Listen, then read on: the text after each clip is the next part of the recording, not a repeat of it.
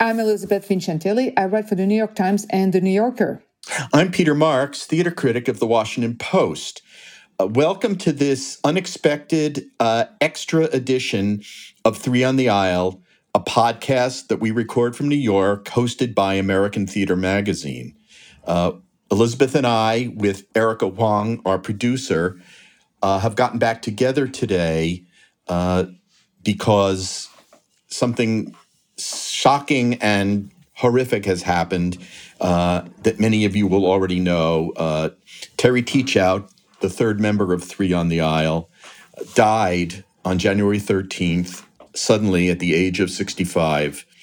And Elisabeth, you and I decided to get back together for one special episode. We sort of ended the podcast last month, unbeknown to anybody, that Terry, we didn't know there was no evidence of sickness or anything when we did this. But we've gotten back together to talk about Terry and to read some comments from other people who've nicely sent in their own thoughts about him. Mm-hmm. And I want to first set the scene because I think Terry would have, he's probably laughing right now at our completely shambolic. You guys have no idea, but the preparation, it took us like 2 false starts on this because, of course, we didn't write a script because Peter and I don't believe in scripts. Terry was the one who insisted on us having a script. And we're like, oh, God, we don't need it. We're professionals. We know what we're doing. Who needs a script? Okay, well, today is the painful proof that he was right all along because it was just... oh, my goodness. It was so bad. Anyway, but we're on. We're going to try to pull this off. And I'm laughing, but I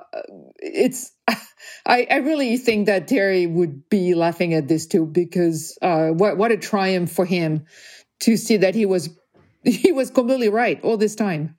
Yeah, no, I agree. You actually, when you have three people with lots to say, vying for time on a podcast that lasts between 50 minutes and an hour, it isn't a bad idea to have some order beforehand of speaking. And Terry loved to write out a lot of what he was going to say. I mean, but you and I tended to go off script more than he did.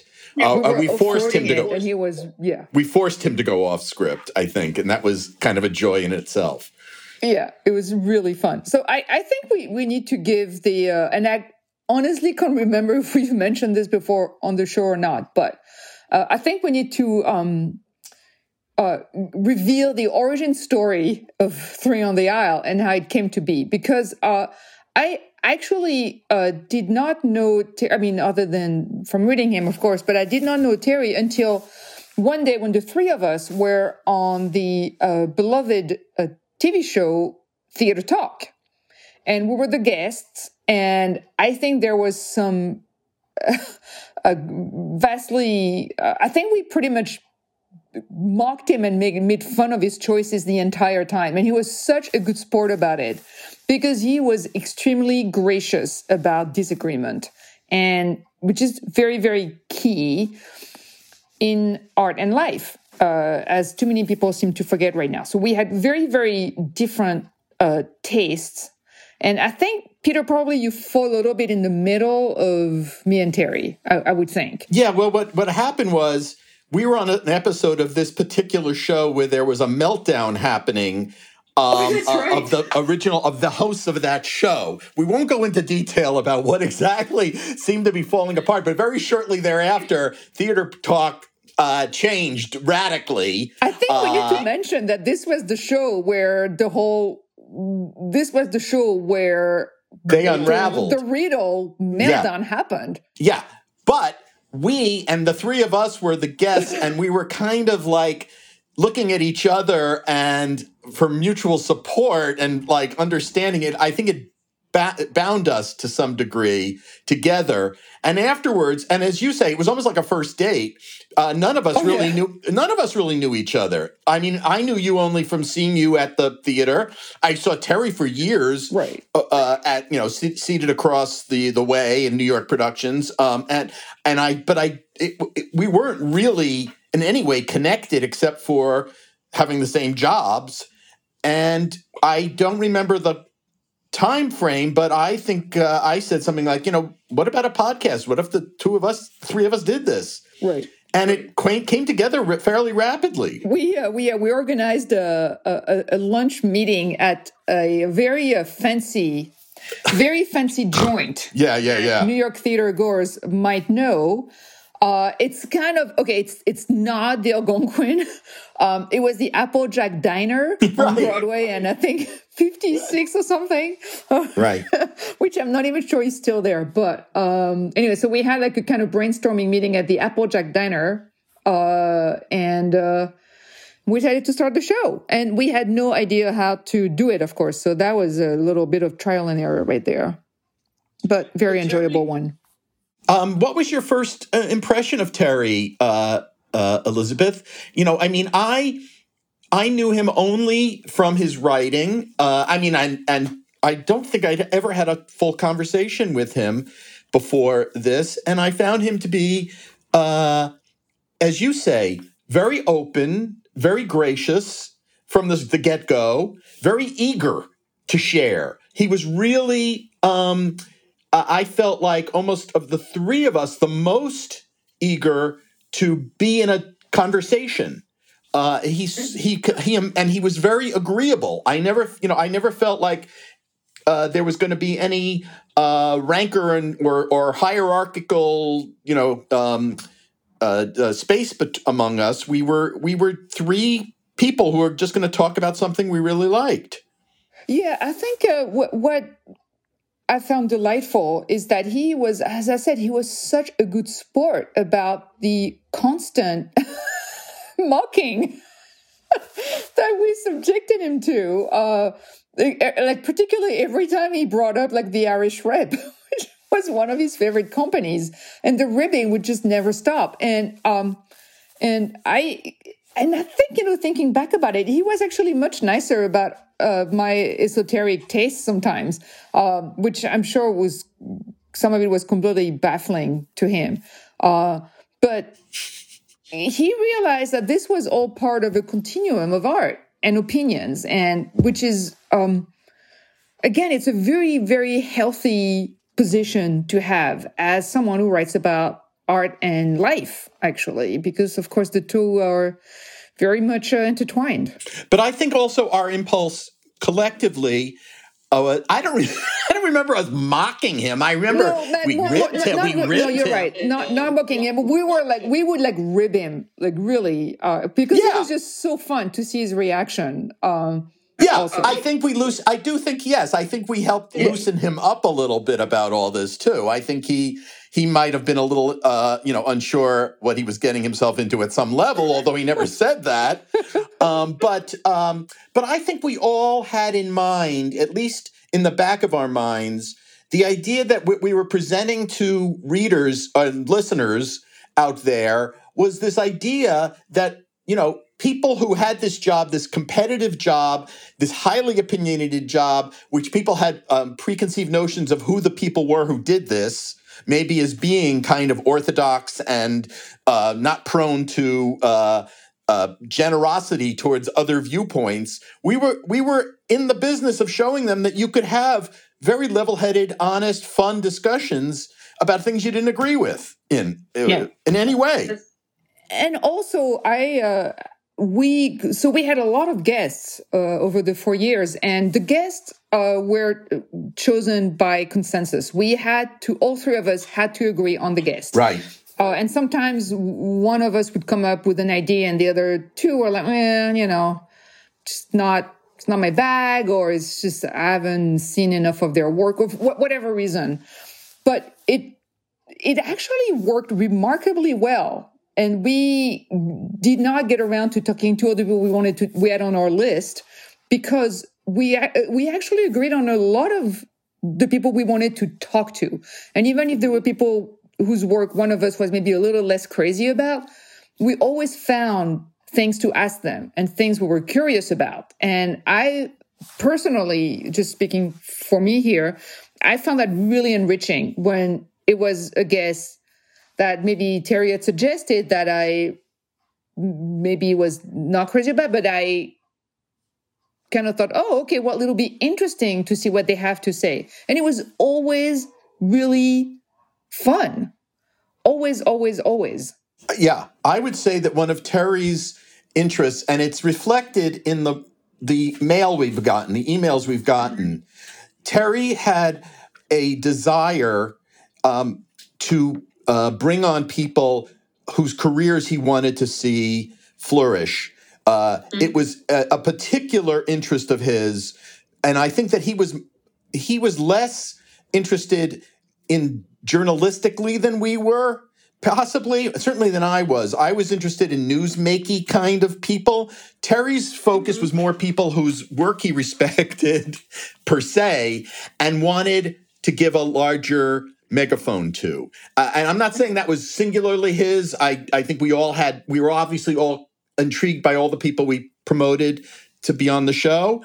But I think that comes through to me because often he would pros people who got a favorable review from him, and you and I would sometimes, steer it away. Sorry out there if you're, thinking that it was you, but we didn't want to make it a vehicle for, just those inclinations that any of us had. So we had to be very diplomatic, all of us, with each other about who we thought would be good for the show and who would not. But I thought Terry was incredibly generous when you said no. When we said no, or we said kindly said, I don't think that one will work right now. And Terry would just, leave it be. It was never. He never stood on ceremony. I don't remember him ever becoming egocentric about this show. I think he was really interested in the collective and how we all were going to present ourselves.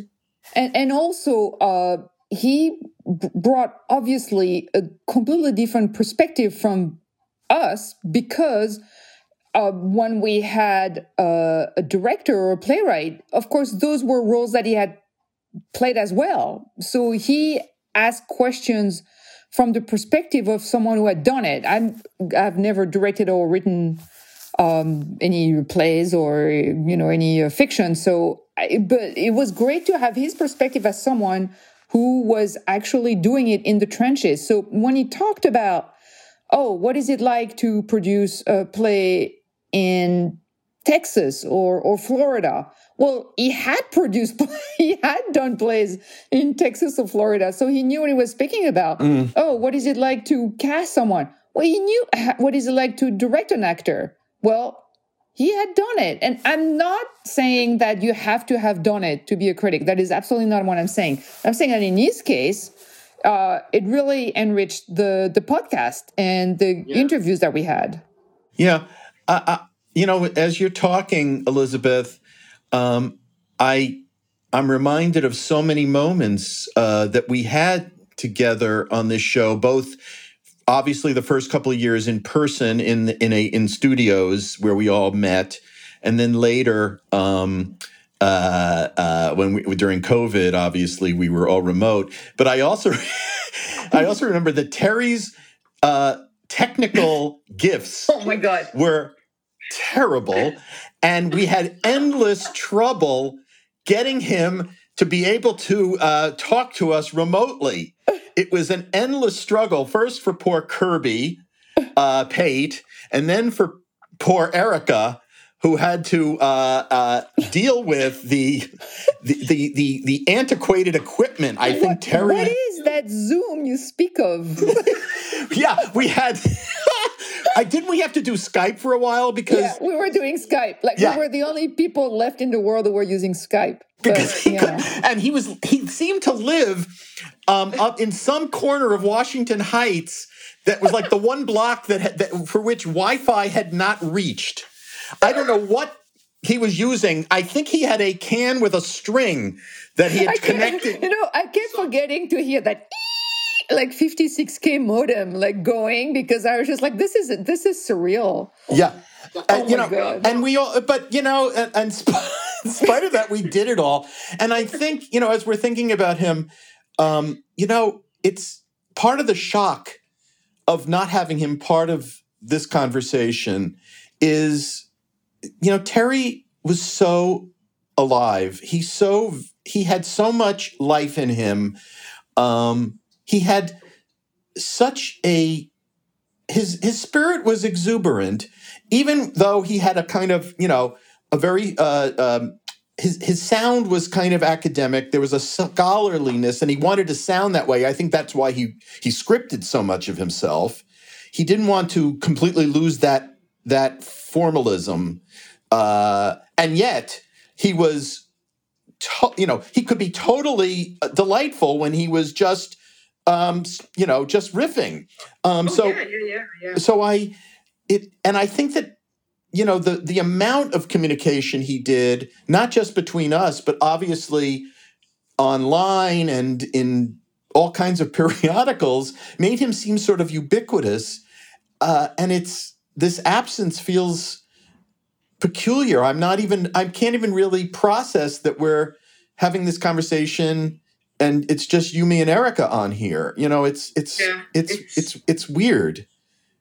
And the funny thing about, despite the us talking about his like weird relationship with technology, is that he was incredibly good at social media, though. Brilliant. So, he was a sharer. I don't want to say an oversharer, but he was a sharer of things that you and I, details of our lives that we don't tend to be as forthcoming about. It may have been therapy for him, especially as many people out there will know that Terry had a agonizing few years in the last years of his wife's life, Hillary. She had pulmonary hypertension and was waiting forever for a lung transplant. And this basically colored, almost all the time of the first several years we did Three on the Aisle, we would hear weekly or biweekly or whenever we talked about whatever the latest setback was in this effort for a lung transplant for Hillary. It took forever. Mm-hmm. And I remember, thinking, how is this man working? How is he, maybe work is a distraction for him from this, but it was fatiguing, and they were schlepping to Philadelphia for testing and waiting. Remember the false alarms for transplants? And there was so much going on. Mm. Yeah, and he kept his spirit up the entire time. We very often we had to reschedule, like when we were scheduled to tape, and then we had to reschedule because he was at the hospital. And of course, but his good humor, like that is really what I remember. His good humor was just, I can guarantee you I would not have that fortitude and good humor. I know. He didn't sour on anything. I don't know. I would be on the barricades, like ranting and raving about the unfairness of the transplant system, and he was clearly very affected by that. But like his reaction was not to. I don't know. It was just both very dignified and just very cheery in a very odd way. But I don't mean odd in a bad way. Just like remarkable. Someone mentioned to me in a note, in a DM, I can't or text, whatever. I've gotten so much communication over the last several days about Terry, but someone told me that the podcast was very consoling for him. In times when he was very isolated, both during Hillary's illness and after her death in 2020. I think he looked forward to the conversation because. Partly, I think it was, when you're sitting alone in an apartment all day thinking about your lost mate, that's, you need to breathe some other air. And I think also art was such a consolation for him. He believed in art with a capital A. It was a very powerful part of his life. I mean, and I call him, like a cultural omnivore. I mean, he was, he had broad range of taste, and also also a faith in American art, American plays, that was his milieu. Yes. He believed very strongly in that, and had a real mission, maybe more strongly than I feel towards any particular, aspect of theater, for example. But he had a real, he carved out a real avenue of what he wanted to talk about. Well, I think we should read. We've gotten some great emails. We put out a call asking people to submit like some thoughts and memories about Terry, and we got some like just really wonderful stuff. And I really apologize in advance. We just don't have time to read them all, and we had to condense some of them because Terry really brought up. I think Terry brought up the best in people. He really inspired people to just do their best and be good to themselves and others. I mean, this sounds a little sappy, but it's really true. So okay, so we're gonna read a few, and actually the first one is from someone who was a guest on the show, and that's the playwright Samuel Hunter. And so he was a guest on the podcast in December 2019, and he was there to talk about his show at the time, Greater Clemens. And it turns out that Sam and Terry stayed in touch afterwards. And so Sam Hunter wrote, last spring, I was looking for a good spot for a family vacation. And I knew that Terry adored Sanibel. Is that pronounced Sanibel Island? I'm not sure. Sanibel. I asked him where he usually stayed, and he gave me the contact info for a modest beach resort with a dozen or so little cabins. One morning, I approached the surly manager, and the moment I mentioned Terry's name, he completely lit up. Terry's warmth and genuine love of other people was so enormous, even as he suffered such profound personal losses over the last few years. It's absolutely true. And there were a number of similar notes from people in the field, in the business, who developed very personal connections to him and felt a real love, a real kinship. Michael Cerverus also wrote to us, and of course, Michael's work. He wrote, "There are a great many admiring things to be said about Terry's writing. The deep erudition and wide breadth of interest and understanding he brought to bear in his reviews, biographies, and playwriting. But what struck me most about Terry personally was my sense that, as much as he cared deeply about his responsibility to the art forms he wrote about with such skill and insight, he cared even more profoundly for the human beings who make that art. Terry wrote with so much heart on his sleeve, you could barely see the cuff." That's a great image. Good for you, Michael. It's a great line. He said, "I was fortunate," I'll just read a little bit more. "I was fortunate and very grateful to have had his support, encouragement, and approval throughout my career, even when I might not have had his praise in a particular review. His was a considered and informed opinion that always interested and mattered to me, whether I shared it or not. I respected him as a critic and a man, and believed he wrote always from a good and sincere place."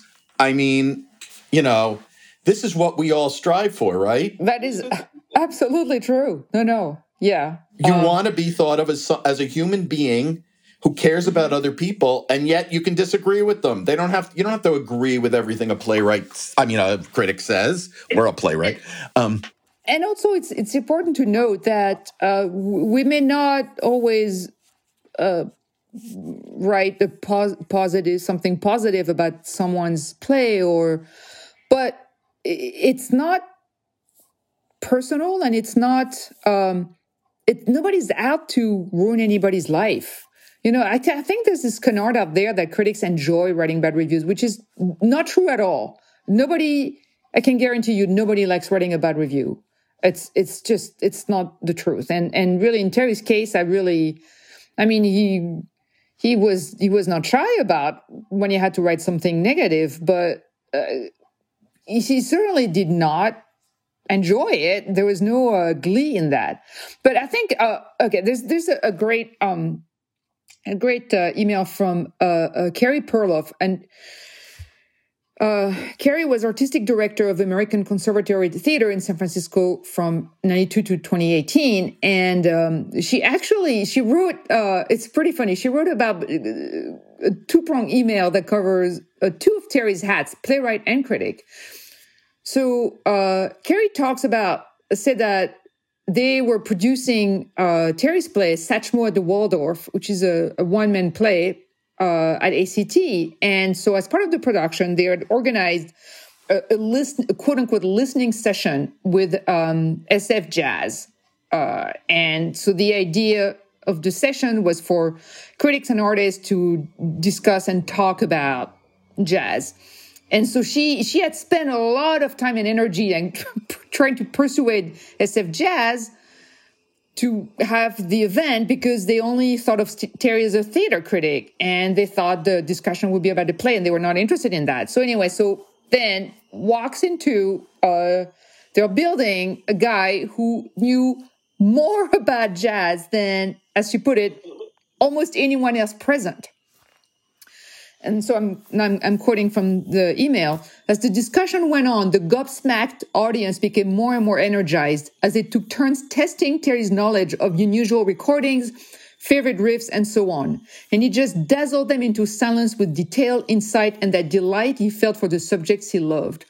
The moment it was over, he got up, returned to rehearsal at ACT, and went right back into his theater mode. So I love that. And then the other anecdote she mentions is, so Carrie wrote and directed a production of Beckett's Endgame, in which the character Clove was played by a much younger actor than the other character, Ham, who was played by Bill Irwin. So a guy named Nick Gabriel played Clove, and he was much younger than Bill Irwin.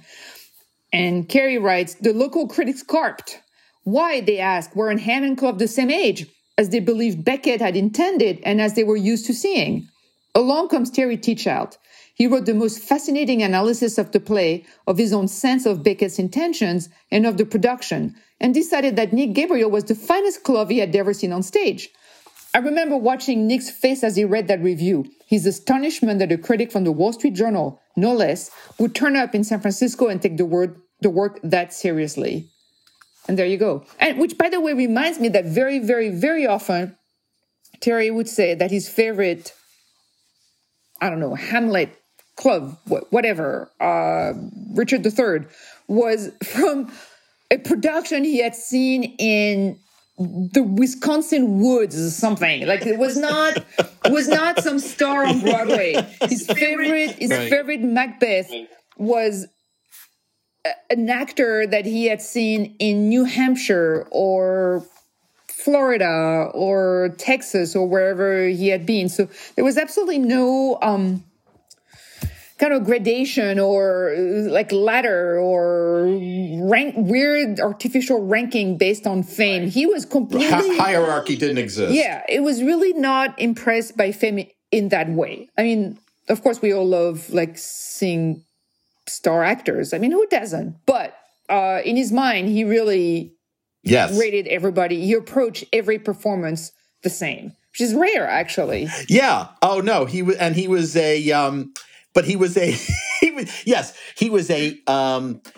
an absolutely equal opportunity bestower of superlatives. He loved to declare things the best he'd ever seen, and they could be, it could be like, this is the best Rosencrantz I've ever seen. You know what I mean? It wouldn't have to be the top, the top of the chart, like star.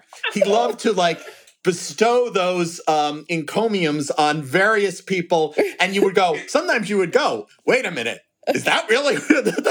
I get it. I understand that I have to, oh my God, I now have to look at the play again and see what the hell he saw in that character that really stood out for him. But I think it was all very sincere.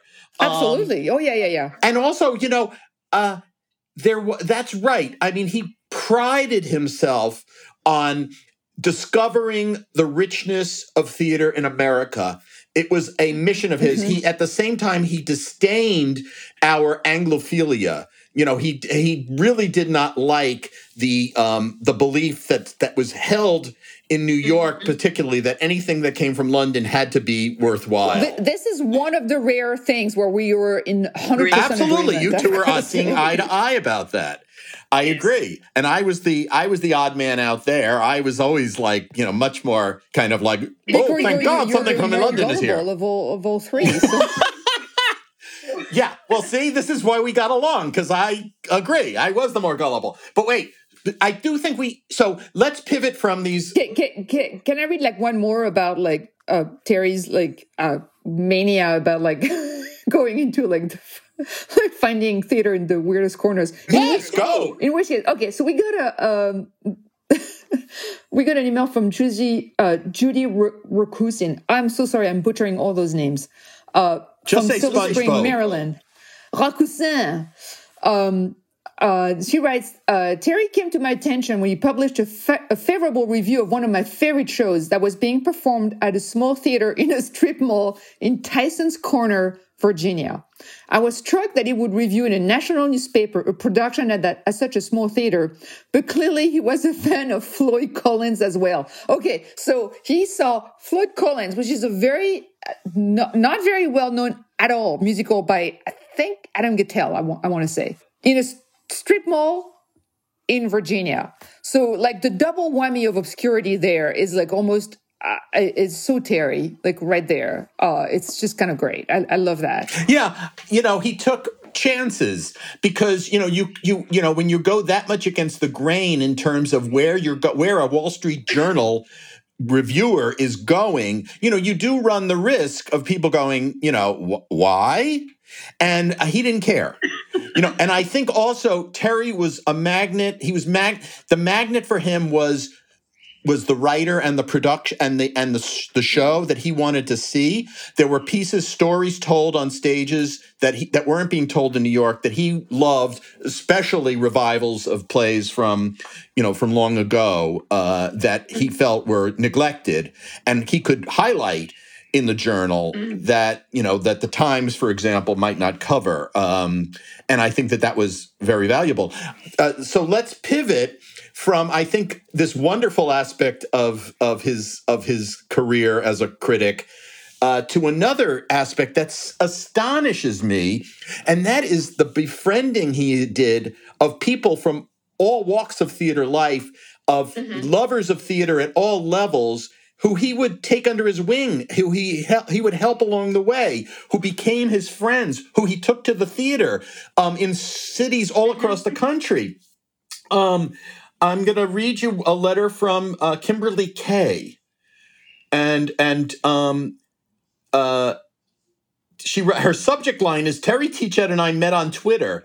Then he became the witness when I eloped. Okay. No, anyway, but I'll just read you a bit. So she started following him on Twitter in 2009, she said. She was an associate producer for Broadway.com. And one day she ended up sitting next to him completely by chance at a Broadway show, the revival of La Cage aux Folles with Kelsey Grammer, where they put her in the seat next to him. She writes, he'd recently shared a random thought about a popular movie he felt was overrated on Twitter. Disabled and on the autism spectrum, I was terrible at social interactions. So I blurted out, I agree with you, Mr. Teachout. That movie really is crap. Then started to spontaneously combust from embarrassment. Terry looked up from his program, surprised, noticing the queer child flushed with humiliation next to him at this adult theatrical experience, and said, well, it is lovely to be agreed with. And who might you be? And from that, listen, wait. For whatever reason, Terry gently started to mentor me after that day. He read my arts writing, encouraged me to start blogging and playwriting. When he felt Broadway.com was, quote, squandering your talent, my dear, he encouraged me to quit, then helped connect me with editors at The Economist and Observer for higher profile freelance clips. When a boy wanted to take me on an epic date to impress me, Terry secretly helped him select tickets to Falstaff at the Met, an experience he knew I'd adore, and an opera he knew a jock who wanted to date an artsy girl would tolerate. What the hell? I mean, I love that. It's the narrative for a Sleepless in Seattle movie. I mean, it's like, who does this in life? Who has time for this? Terry and this is not an isolated incident. No, he was a serial offender of kindness. Of kindness, exactly. He had this amazing capacity.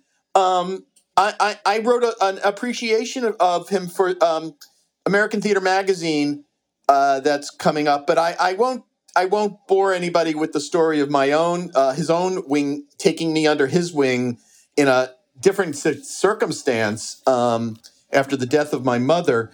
But Terry had this compassion gene that was extraordinary, and he wanted to encourage. It was like, Johnny Appleseed. He wanted to make people follow him in the field.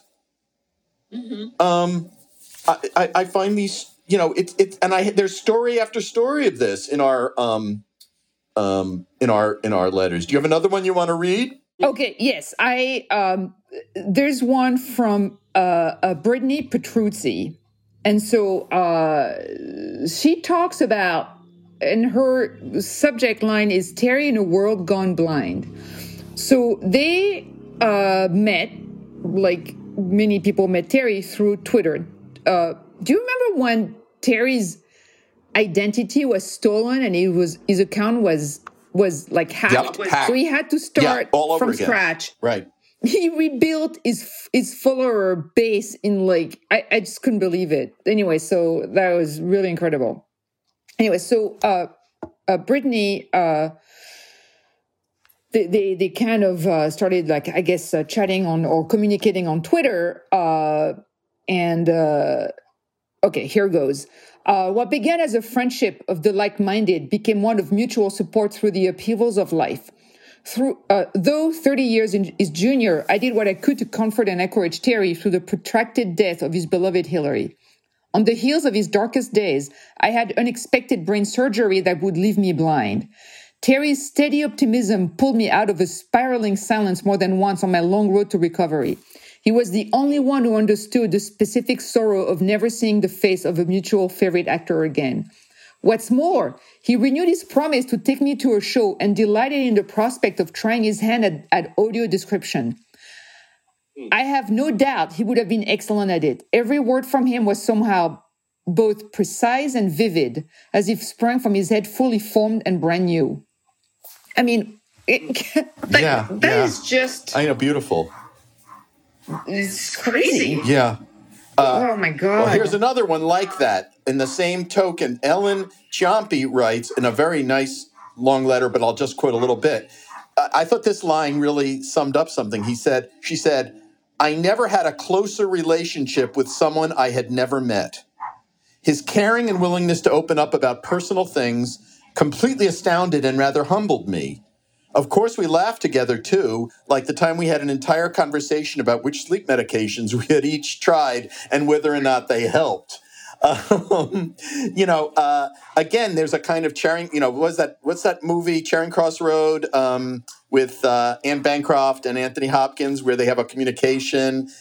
He's a bookseller and she's a book buyer in New York and he lives in London. It's something Charing, someone will tell me what the number is, but it's this, this epistolary aspect of his relationships. He could have these deep conversations with people and make these really empathic connections through something through the air, something ethereal about what he sensed, that they needed him and he needed them.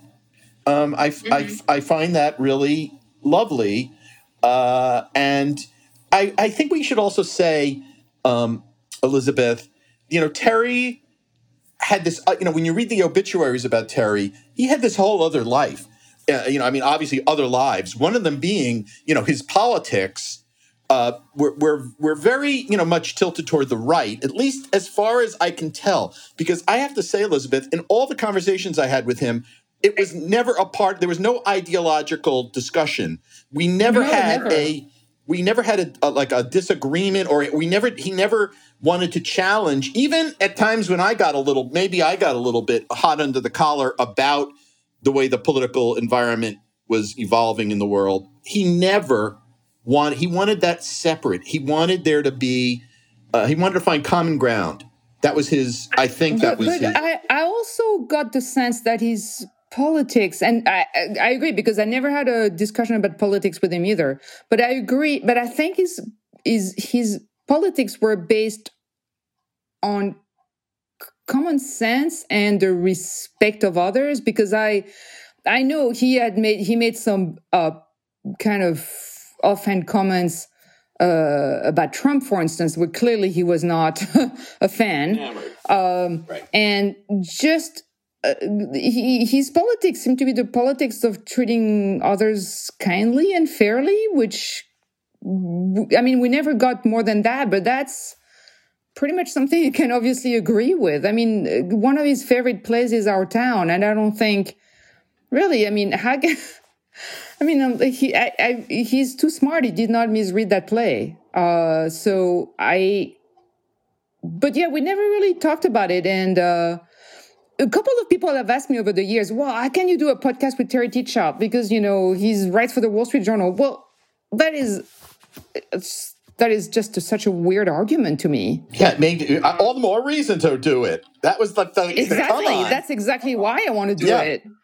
I don't know. It's very weird. And we had very, very, very different aesthetic taste. Right. Like, we could not have been more polar opposite than just our taste in theater.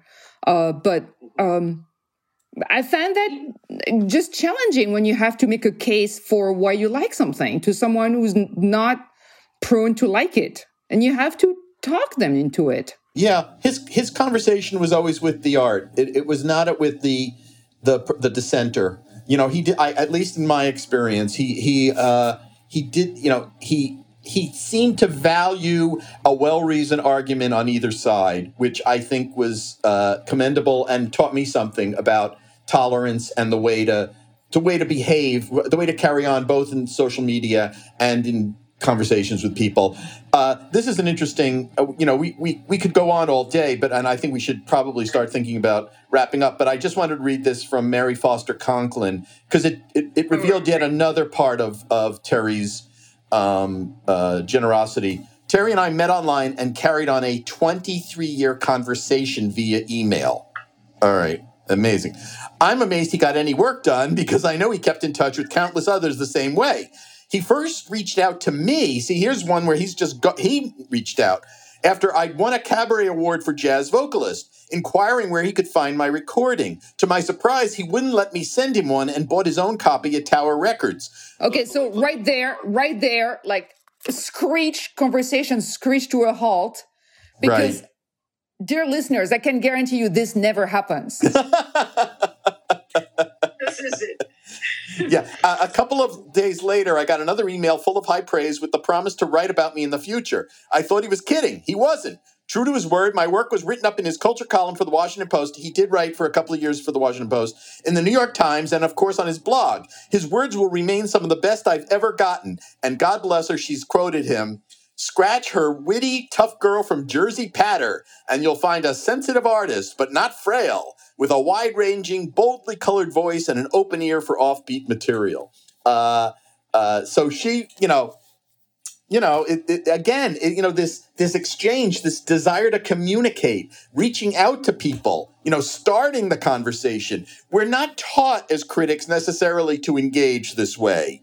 Certainly at places like the New York Times and the Washington Post, even, we're supposed to, at least the tradition was, to distance oneself. I think that's changing. I think social media has changed that, and I think Terry changed that. The expectation of all these people was that they were in a conversation with him as a human being, as someone who cared about them, which is remarkable, to be able to do that and to carry on with your job. He didn't have to be the paper of record, though. His saving grace in that regard was he could pick and choose. Whereas at the New York Times, everybody's under the spotlight. It is absolutely. That was an incredible luxury and luck that he had, because he could choose what he was reviewing. And it's definitely very different when you have to go review a specific show, because it does frame the way you're going to think about the art form and the shows and what happens. So, but he had that great setting, and he made the most of it. So there you go.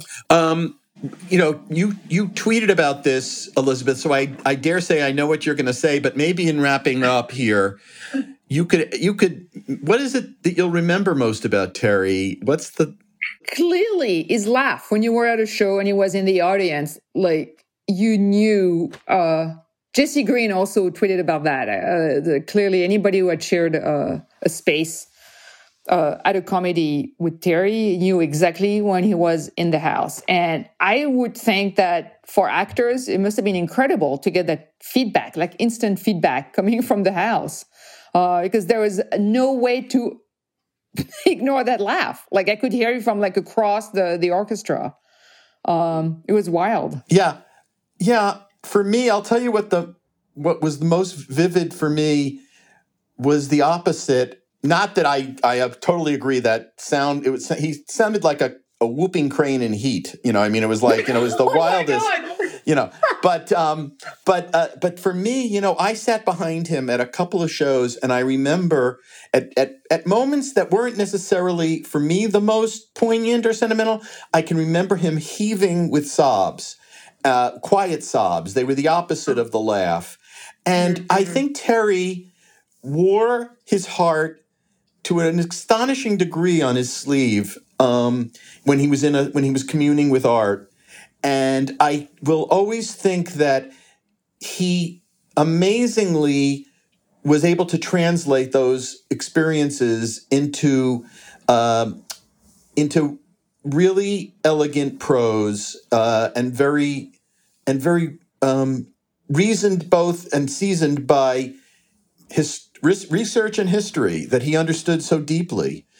So I do think that those masks of comedy and tragedy really become vivid for me when I think about Terry.